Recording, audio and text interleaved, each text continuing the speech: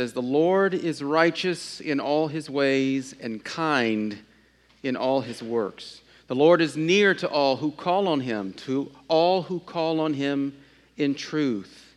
He fulfills the desire of those who fear him. He also hears their cry and saves them. The Lord preserves all who love him, but all the wicked he will destroy. My mouth will speak the praise of the Lord. Let all flesh bless his holy name forever and ever. We have come to this place, gathered together to see his ways, to hear about the kindness that he shows in all of his works. We have drawn near today to call on him, this God that hears us. We've gathered here to worship. Let's pray as we come before our Father. O gracious Father, we humbly come before you, beseeching you for your holy church. Not just us here, not just the churches in Greenville, not just the churches in the United States. Your church, as she gathers all across this world. We pray that you would be pleased to fill her with all truth and all peace. Lord, we pray that where you see corruption, that you would purify your church. Where you see error, that you would direct your church. Where anything is amiss, we pray that you would reform your church. Where it is right, we pray that you establish it. Where it is in want, we pray that you provide for it. Where it is divided, we pray that you would reunite it. We pray that you would do all of these things for your people, for the sake of him who died and rose again and ever lives to make intercession for us, your people, your church, Jesus Christ, your Son, our Lord. And Lord, we pray for those who are sent out to proclaim the gospel. Oh God, you have made of one blood all nations of men to dwell on the face of the whole earth. And you sent your blessed Son to preach peace to those who are far off and to those who are near. Father, we ask that you would grant that all men everywhere may seek after you and find you. Pour out your Spirit upon all flesh and bring the nations into your fold. Lord, give those nations that you have given to your Son as an inheritance and hasten the coming of your kingdom. We pray this through your Son, Jesus Christ, our Lord. And Father, today we pray for those who are in need. You are the God of mercies. And we pray that you would make us, your people, to be servants of your mercy in our city, imitators of you, as we show mercy to the needy in our midst. We pray that you would comfort with the grace of your Holy Spirit those who suffer sorrow. There are many of those in our church suffering sorrow now. We pray for those who suffer sickness, and we pray for those who are struggling with all kinds of adversity. We lift them up to you, asking you to strengthen them. We pray that you would have mercy upon those to whom death draws near. We pray that you would bring consolation to those in sorrow or mourning. We pray that you would remember those today who suffer persecution for the faith. And by the power of your Holy Spirit, we pray that you would give us, your people, wisdom and faith needed to be your vessel in all these works. Father, we pray especially for those in authority. You're a merciful Father in heaven. And Lord, we know that you have ordained the power of those who govern. You have ordained that power for the punishment of evildoers and for the praise of those who do well. And so we humbly pray that you would grant wisdom to your servants. Those who serve locally, those who serve in the states, those who serve at the federal level, Lord, we just pray that you would grant wisdom to govern in true righteousness and justice. Lord, we come before you to worship you. We lift up our praises to you as your people through your Son, Jesus Christ. Amen. Our scripture reading comes from Ruth chapter 2, verse 17 to 23. As you turn there, just to remind you, Ruth has been provided bread by Yahweh through Boaz. Remember, he's provided safety. He's provided security. He's provided a place to call home. Remember, he says, my daughter. And then he provides this overabundance. Remember, not just pull some of those sheaves out for her. Let her just grab all of it. And don't rebuke her. He gave her bread, roasted grain, wine. I mean, there's big biblical, theological stuff going on with what he's provided for her in those things. She's been satisfied by God. And now she returns to Naomi. And what we find is that this blessing that she has received runs deeper and farther than either they or us could have imagined. In fact, we should be really glad about what's happening now. In this chapter, and then at the end of this chapter and as we move forward. So let's stand together for the reading of God's Word. Verse 17 to 23. Verse 17, so she gleaned in the field until evening. Then she beat out what she had gleaned, and it was about an ephah of barley. And she took it up and went into the city. Her mother-in-law saw what she had gleaned. She also brought out and gave her what food she had left over after being satisfied. Verse 19. And her mother-in-law said to her, where did you glean today? And where have you worked? Blessed be the man who took notice of you. So she told her mother-in-law with whom she had worked and said, the man's name with whom I'd worked today is Boaz. And Naomi said to her daughter-in-law, may he be blessed by the Lord, whose kindness has not forsaken the living or the dead. Naomi also said to her, the man is a close relative of ours, one of our redeemers. Verse 21, and Ruth the Moabite said, besides, he said to me, you shall keep close by my young men until they have finished all my harvest. And Naomi said to Ruth, her daughter-in-law, it is good, my daughter, that you go out with his young women, lest in another field you be assaulted. So she kept close to the young women of Boaz, gleaning until the end of barley and wheat harvest, and she lived with her mother-in-law. This is the word of the Lord. Let's pray together. Again, Father, we thank you for your word. We thank you that it is living and active.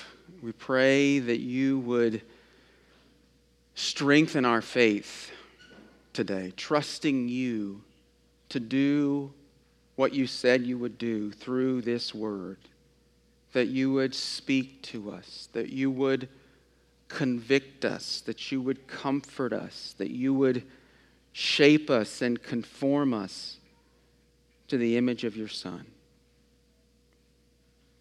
Lord, we pray that you would do that for us, your people here, and as your word is proclaimed throughout your church. And we pray all these things in Christ's name. Amen. You may be seated.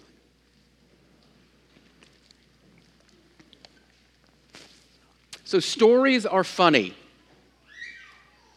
Story is a funny thing. I mean, we hear stories so often that it's just sort of the air we breathe.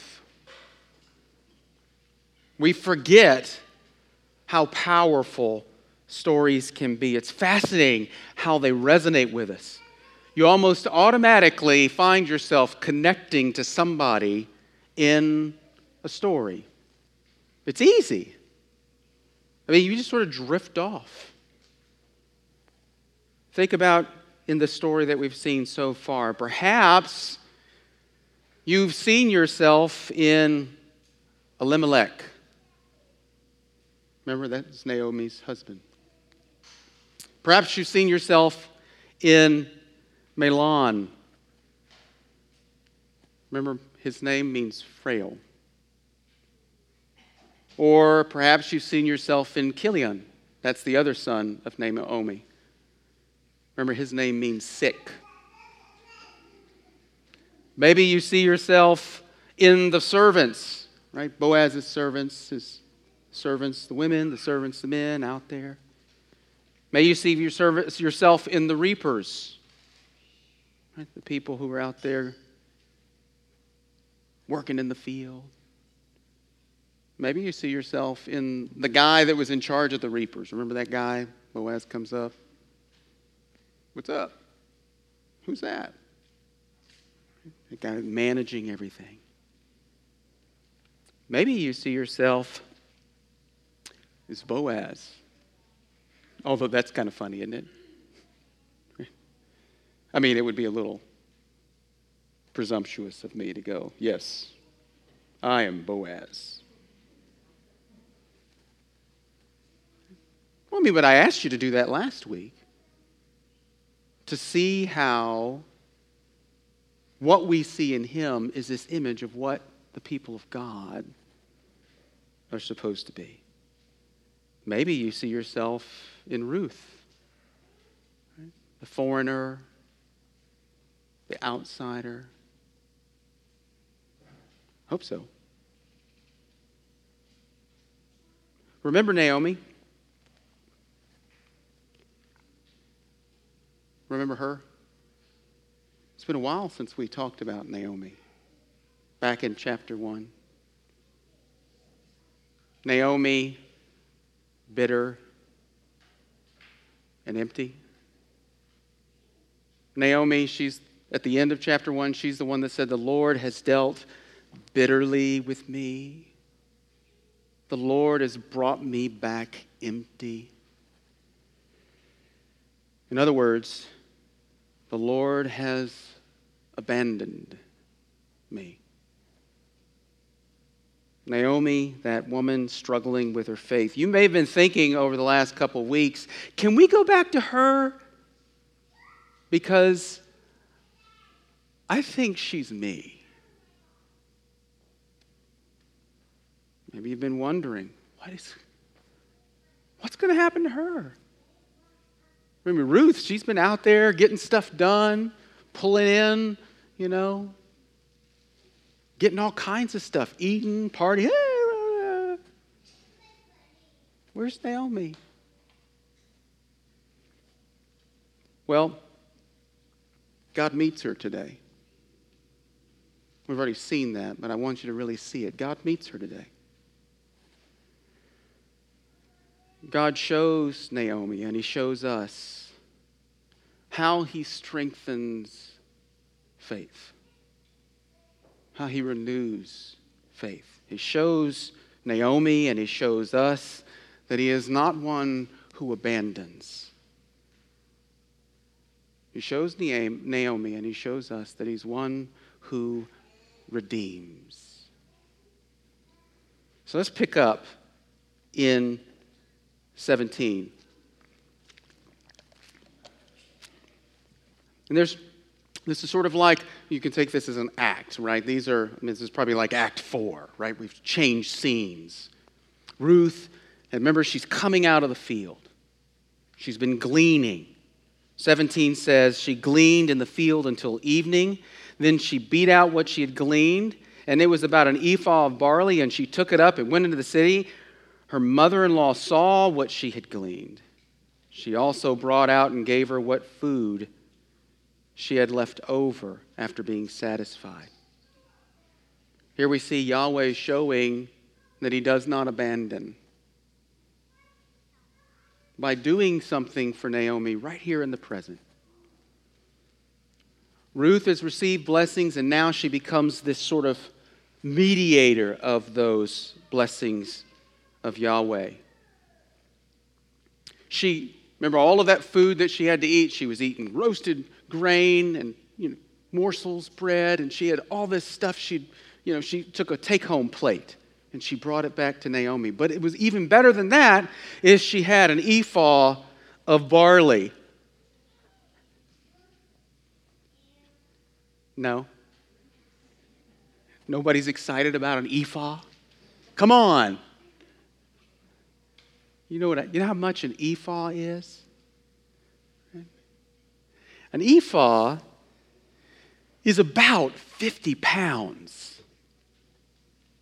Now, how about that? Are you a little impressed now?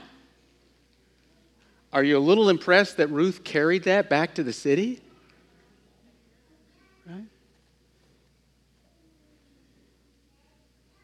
There won't be enough food forever, but it will be enough food for a while. That's huge. And Ruth is like, and guess what else I got? A doggy bag. Right? I mean, she's just bursting with abundance. And Naomi's response, you note the difference. In Naomi, we see somebody different than we saw in chapter 1. Her response is a bit different. Look at verse 19. Her mother-in-law said to her, "Where did you glean today? And where have you worked? Blessed be the man who took notice of you." Naomi asks because she knows this is an unusual haul. This is a lot. What on earth did you get into? This Naomi, who was unable to see the blessing of God before, unable to see what he had given to her in Ruth, the Naomi that only saw emptiness, now can't help but see more. Much more.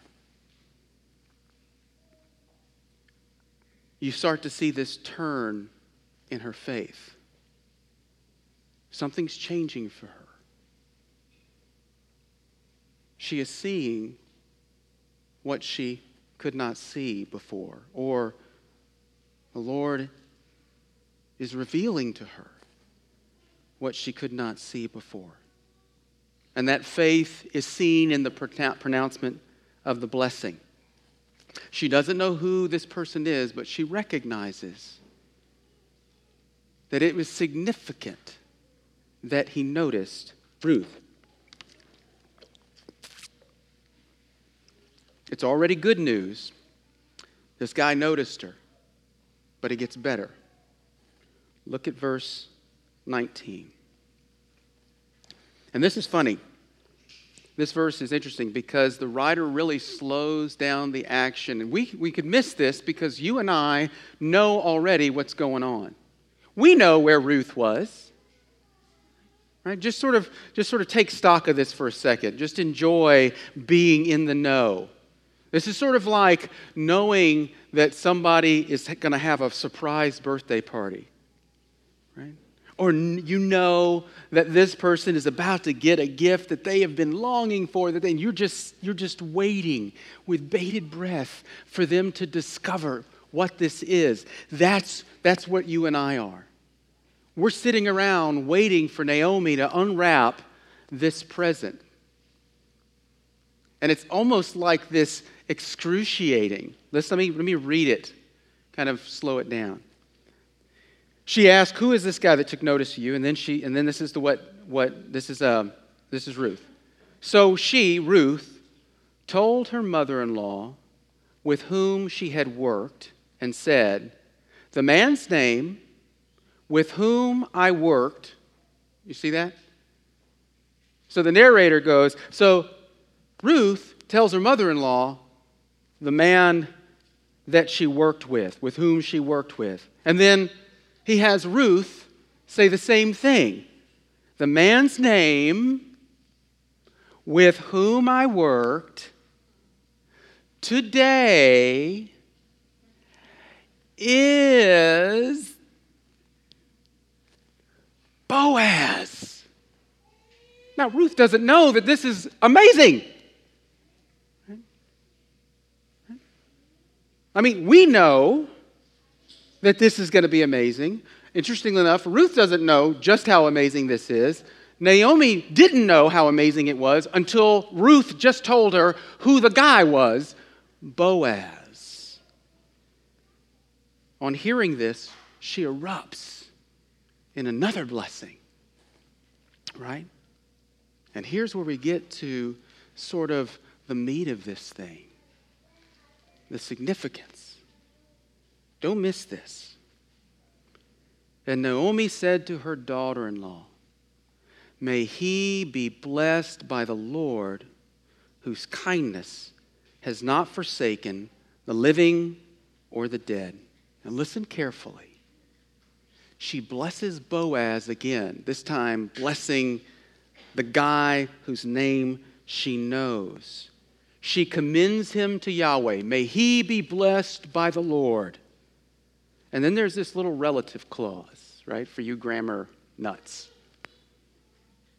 Whose kindness has not forsaken. The question that we have is, who is the whose? Whose kindness is she talking about?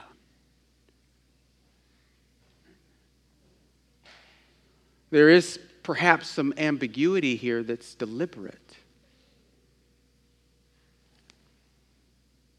You notice the way that the sentence is written. May he be blessed by the Lord, whose kindness. It seems that what Naomi is saying, or what she's not saying, she's not giving the reason why Boaz is to be commended.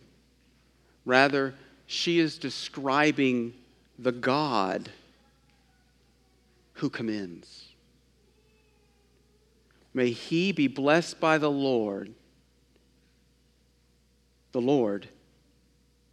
whose kindness has not forsaken the living or the dead. In other words, Naomi reveals her faith here. The Lord doesn't have his thumb on me. The Lord's not out to get me.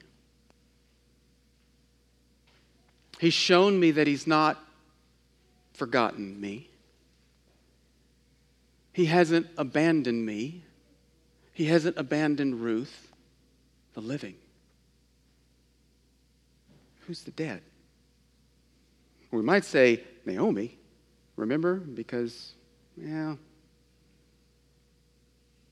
she sort of might as well be. As a widow, right? Coming back to Israel, no husband, no sons.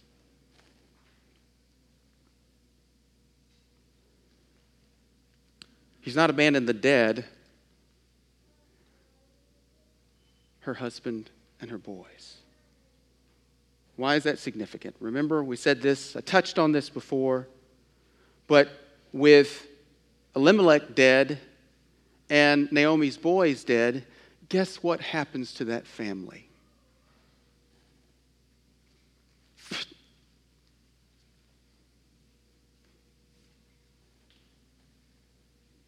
they might as well be wiped off the face of the earth.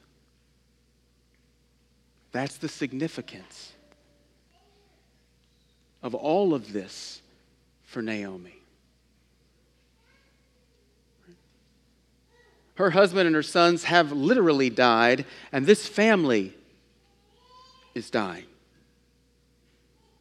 We'll say this again in just a little bit, but this is where this whole story looks a whole lot like Israel as a whole, especially in the time of Judges. Right?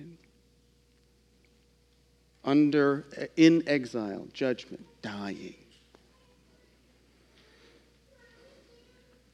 Naomi sees that Yahweh isn't going to let that happen. That's what she's seeing. She's seeing Yahweh. Here is the God that brings life out of death. That's the blessing. That is the hope that cue the wind, sails. Right? That is what she needed to see to renew this struggling faith. This God does not abandon. Death is not the final answer. This God brings life. And then she gives the why. That's essential. That's sort of what's behind, what drives all of this. We'll see this. Naomi said to her, this is the rest of verse 19, the man is a close relative of ours, one of our redeemers. Now, you may or may not have been around these parts a little while to know what that redeemer, that idea is all about. Boaz is one of our redeemers. That's important. The word is goal. That's the Hebrew word. That means he does a few things for families like Naomi's. So here's some things that the Redeemer does. So just stay with me on this one because this is a little bit more of a, I promise this will pay off. The Redeemer reclaims property lost to the family through hardship. The Redeemer buys back relatives out of servitude due to debt. The Redeemer avenges the killing of a clan relative. If you go back and look, I think it's in Numbers, it talks about, these cities of refuge where there's an accidental killing. You can go there and the avenger of blood, right? That's the Redeemer. Can't get you there. The Redeemer assists relatives in lawsuits. The Redeemer redeems a wife of a deceased relative to raise up his name, right? So it doesn't go out. The Redeemer restores a clan widow. His function has to do with restoration. He restores. He restores to a state of wholeness. He restores well-being. He restores provision and satisfaction. He restores shalom. Right? That really tightly packed Hebrew word. That's what the Redeemer does. And Naomi acknowledges the faithfulness of Yahweh to her in the appearance of this Redeemer. And that's because she sees in what Boaz, the Redeemer, will do, she sees is what God does in his faithfulness. Right? Everything laid out for the Redeemer to do, everything he stands for, is patterned on Yahweh himself. I want you to get the significance. This isn't just a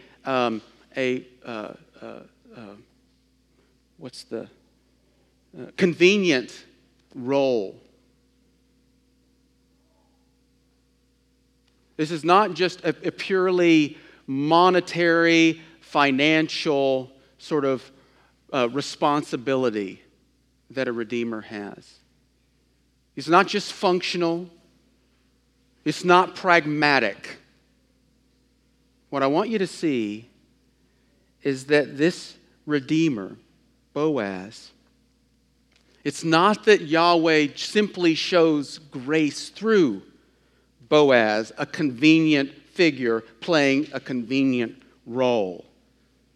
It's that Boaz represents Yahweh in his functioning in this role. Boaz does, as the Redeemer, what Yahweh does.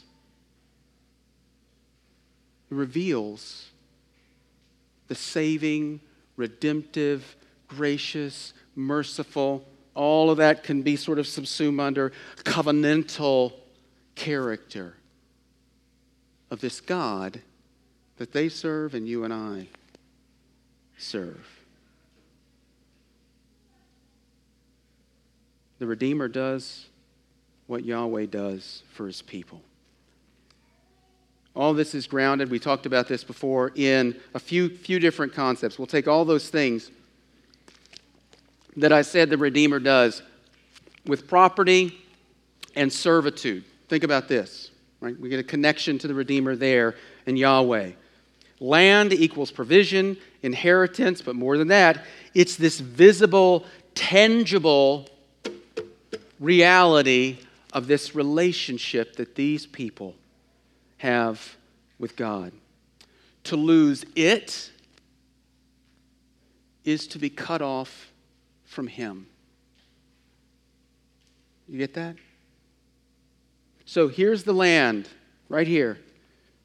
Yay! You know, here we are. God is present. We're here with Him, right? But then, no, this is good. I go down, right? Only thing would be better if it was dark over here. Yahweh's over there. He's not over here, right? Life, death. Right? Right? Resurrection, death. You get it? That's what's going on. That's the importance of this land. God's goal for His people is obtaining the land. When they're out of the land, and you see this over and over in the story, the goal is to get them back in it. Because the land represents something bigger. Land is vital to who they are. Likewise, slavery. To be in bondage, it's not just to, be under the reign of a tyrant. To lose possessions. That is to be under a different master, a different Lord, to be away from God. That's why those two things go together quite often in the Old Testament. Exile is leaving the land, and exile means you're a slave to somebody else. But here's God brought His people out of slavery, out of bondage, particularly in Egypt. And He brings His people out as a son to serve Him. Leviticus 25 says, "For they are my servants, whom I brought out of the land of Egypt. They shall not be sold as slaves." So you see this loss of land, bondage to slavery, all of that undercuts the very identity of the people of God. So you see why God goes to a lot of effort to redeem them from those two things. What about this whole business of a blood avenger, right? The Redeemer, which sounds weird, right? This Goal, He will take vengeance on the killing of a clan member. What about that? That seems kind of weird. Deuteronomy 32:43 says this, "Rejoice with him, O heavens, bow down to him, all gods, for he avenges the blood of his children and takes vengeance on his adversaries. He repays those who hate him and cleanses his people's land." Here, God acts against his enemies, the enemies of his people. He vindicates his people by taking vengeance on their oppressors. That's what God does in this redemption.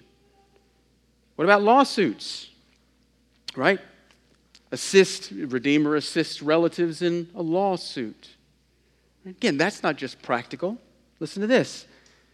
Yahweh himself stands for his people in the same way. Jeremiah 50:34, the Redeemer, the Goal, is strong. The Lord of hosts is his name. He will surely plead their cause, that he may give rest to the earth, but unrest to the inhabitants of Babylon. What about this restoration of a wife and restoration of a widow? What about that? And again, this is where the Israelite widow is not just a description of Naomi. I mean, this isn't just cute wordplay, right? If you're part of the people of Israel and you're listening to this book, it is about this lady, Naomi, but you know that what's happening here, all of the stuff that you're hearing, you say to yourself, wow, that sounds a whole lot like us, if you're an Israelite.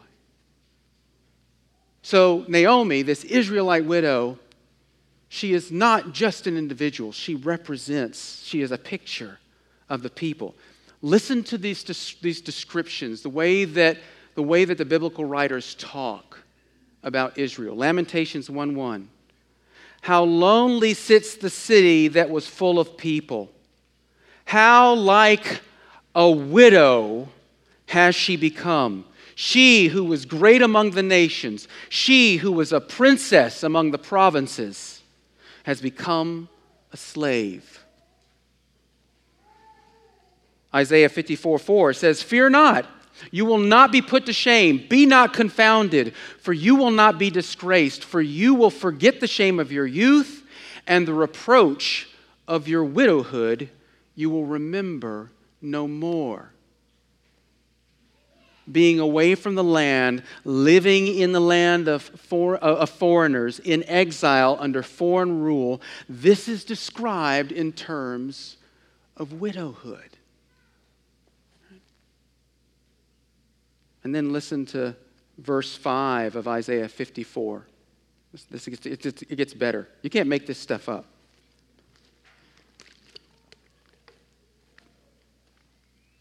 He says, and the reproach of your widowhood you will remember no more. Verse 5, for your Maker is your husband. The Lord of hosts is his name. The Holy One of Israel is your Redeemer. Your Goal. The God of the whole earth he is called.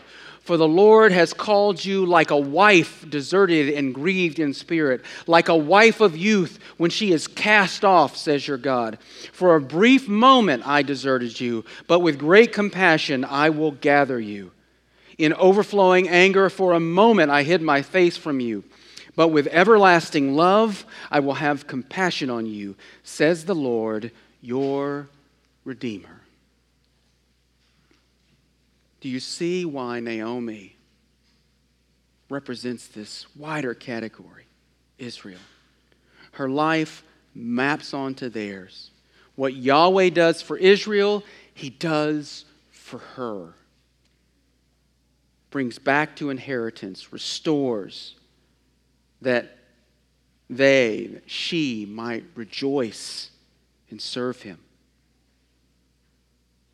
Just like Ruth, remember what Boaz says about Ruth. She said, why have you noticed me? His answer, because you have sought refuge under the wings of Yahweh. Just like Ruth, what Naomi is discovering is she is under those wings too. That restores her faith. That strengthens her faith. All of that seeing all of those images of Yahweh, seeing that what that means is that Boaz is a picture of him. Maps on to our experience, mine and yours. That we are a part of that story too. This is where we see that God acts today just like he did then. Just as Yahweh acts for Naomi through Boaz. And then here's this clear picture, right? Here's where you see Boaz representing so clearly Christ. Maybe we could say this. While Boaz could be a great model for a husband, maybe that's not most significantly what he offers. What he offers to you is a picture of your Savior, your Redeemer. What he does for you. At this point, you could ask yourself, do you have this sense that you need one? I mean, Naomi knew she needed one. Didn't she? I mean, she felt it every day. It was kind of hard to get away from. It's harder for us because we've got all kinds of little saviors running around for us, don't we?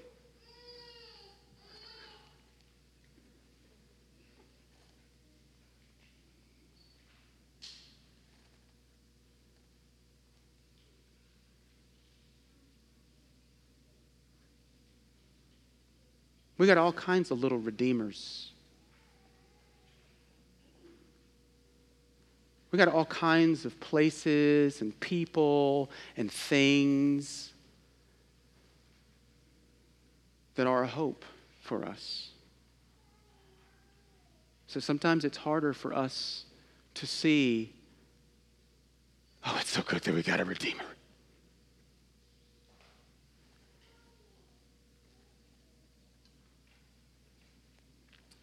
Our God acts for us.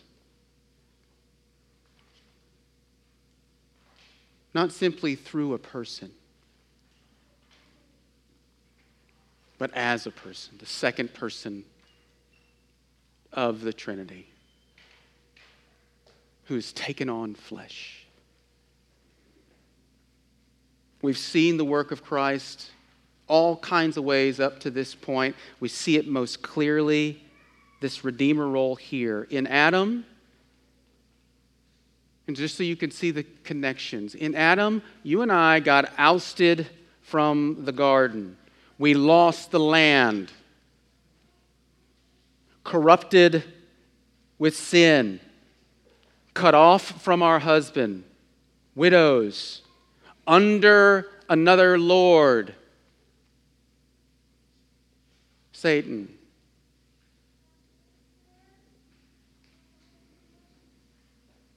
The second Adam redeemed us from both. Christ redeems us from our slavery. You know, this is familiar, Romans 6, 4 through 8. We were buried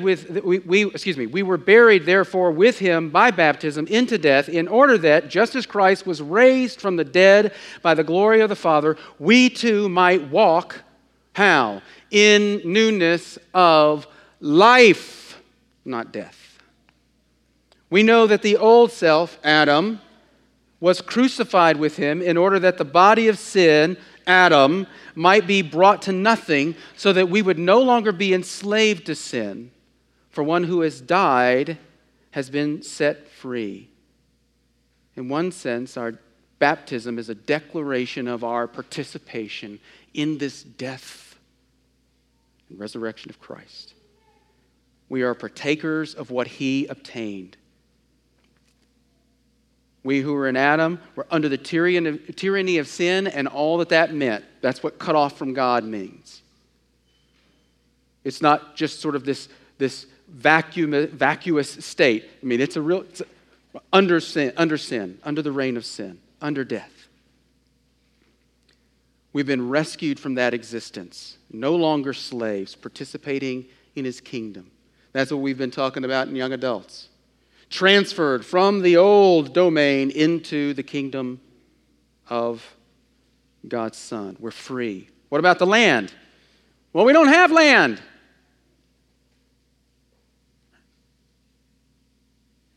We don't. We don't have land divided up among us. We don't have plots of land given to each of our groups. I mean, you might have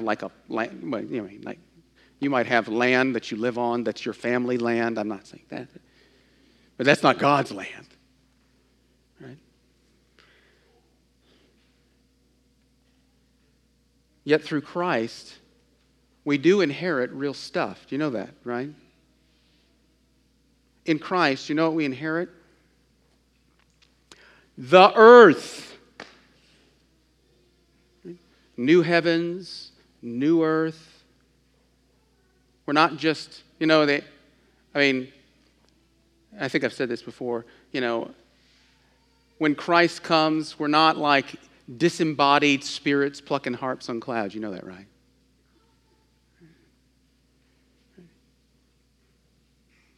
Christ's redemption is cosmic. He redeems all of it, everything. Bodies, earth, dirt, trees.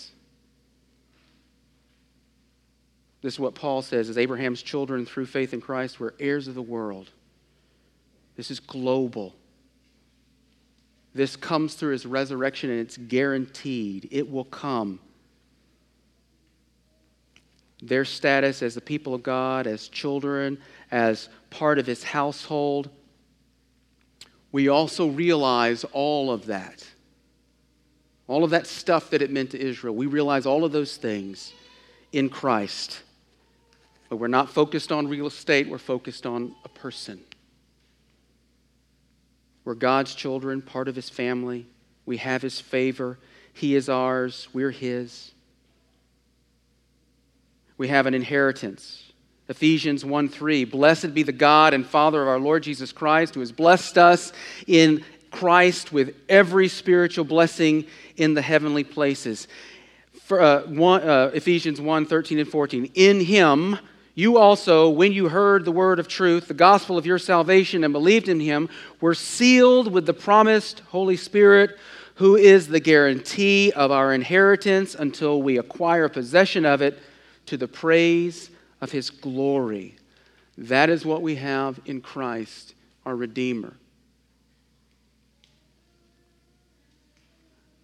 Christ is our blood avenger. Can you stay with me for just two more?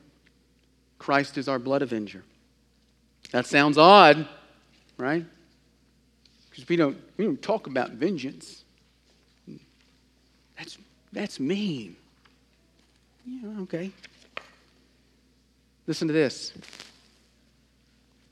2 Thessalonians 1:4-10. I won't read all of it. Therefore, we ourselves boast about you in the churches of God for your steadfastness and faith in all your persecutions, in the afflictions that you are enduring. This is evidence of the righteous judgment of God, that you may be considered worthy of the kingdom of God, for which you are also suffering. So these folks, they're enduring some kind of oppression and pain under their oppressors.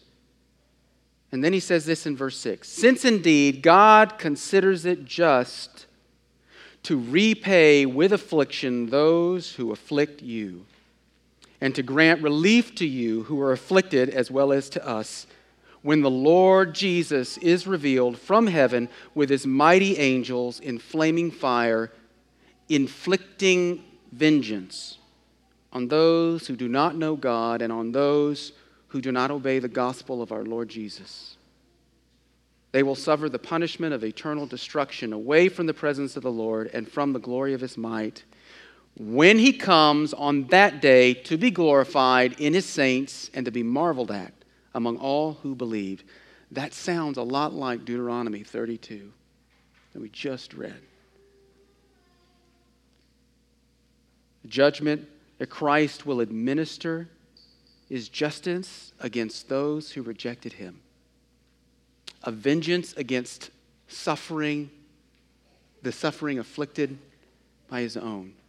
And it's a vindication of those who trusted him. Incidentally, that is what happened when Jesus died. Oppression, right? Injustice, pain, right? Oppression. And he was vindicated by the Father. Resurrection. Shown to be in the right. What about the restoration of a wife or widow?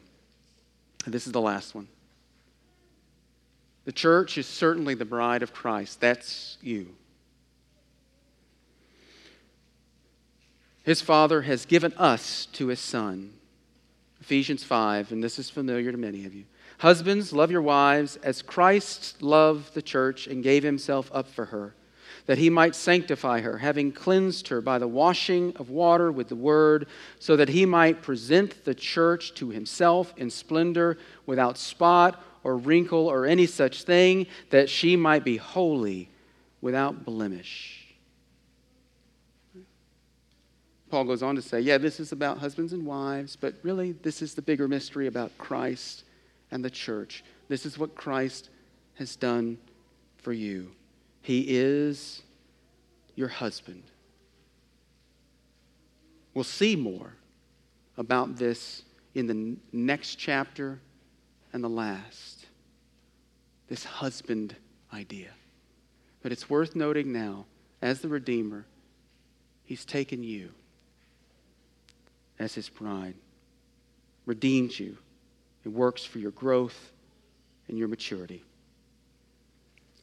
Let me end with Ruth again, coming back to the last few verses of chapter 2. Verse 21 says, "And Ruth the Moabite said, besides, he said to me, you shall keep close by my young men until they have finished all my harvest. And Naomi said to Ruth, her daughter-in-law, it is good, my daughter, that you go out with his young women, lest in another field you be assaulted or reproached." So she kept close to the young women of Boaz, gleaning until the end of barley and wheat harvests. And she lived with her mother-in-law. Commenting on this passage, one writer, I think, captures the implication of it, especially in light of all that we've seen this morning, and I can't say it any better than this. Boaz has shown Ruth that he will provide. Naomi's instructions in chapter 2, verse 22, are not only practical, but intended to remind Ruth of the safest and most productive option before her. If Ruth were to think, I wonder if I'm wearing out my welcome, maybe I should go to another part of the field, it would end up insulting Boaz, and it would show him that she does not trust him. There's a lesson in this for us as well. We are to trust Christ, the greater Boaz, to provide our daily bread. We should not look to other fields, as it were. After all that Christ has done for us, how dare we go elsewhere? We need to keep looking to him. We need to stay in his field, working and trusting him. People of God, Christ is your Redeemer. Hold fast to him. There is no other. There is no better. There is none that's worthy. Let's pray. Again, Father, we thank you for our time together. We thank you for this picture of your Son that you show us in your word. And we ask that you would grant that we would apprehend how deep and how wide and how far your grace and your mercy and your love extend in Christ. Father, I pray that we would be overwhelmed with the prospect of what we're seeing as Naomi is. I pray that you, Father, would restore to us the joy of our salvation, that you would strengthen our faith, and that you would grant to us hope, that we would love you. In Christ's name, amen. So if you'll take your Lord's Supper packet there.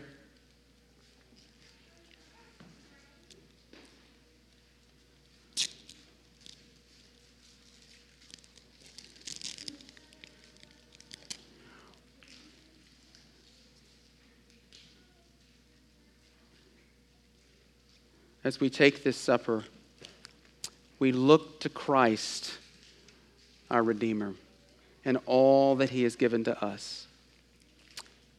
1 Corinthians 11, Paul says, "For I received from the Lord I received from the Lord what I also delivered to you, that the Lord Jesus, on the night when he was betrayed, took bread, and when he had given thanks, he broke it, and he said, 'This is my body, which is for you. Do this in remembrance of me.' In the same way, he also took the cup after supper, saying, 'This cup is the new covenant in my blood. Do this as often as you drink it in remembrance of me. For as often as you eat this bread and drink the cup, you proclaim the Lord's death until he comes.'" So these are the gifts of God for the people of God. Take and eat.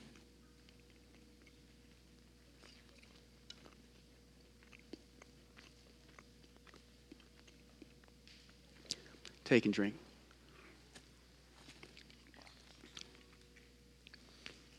Again, we thank you, Father, for the gifts that you have given us, these tangible things that we can put our hands on, that we can smell, that we can taste.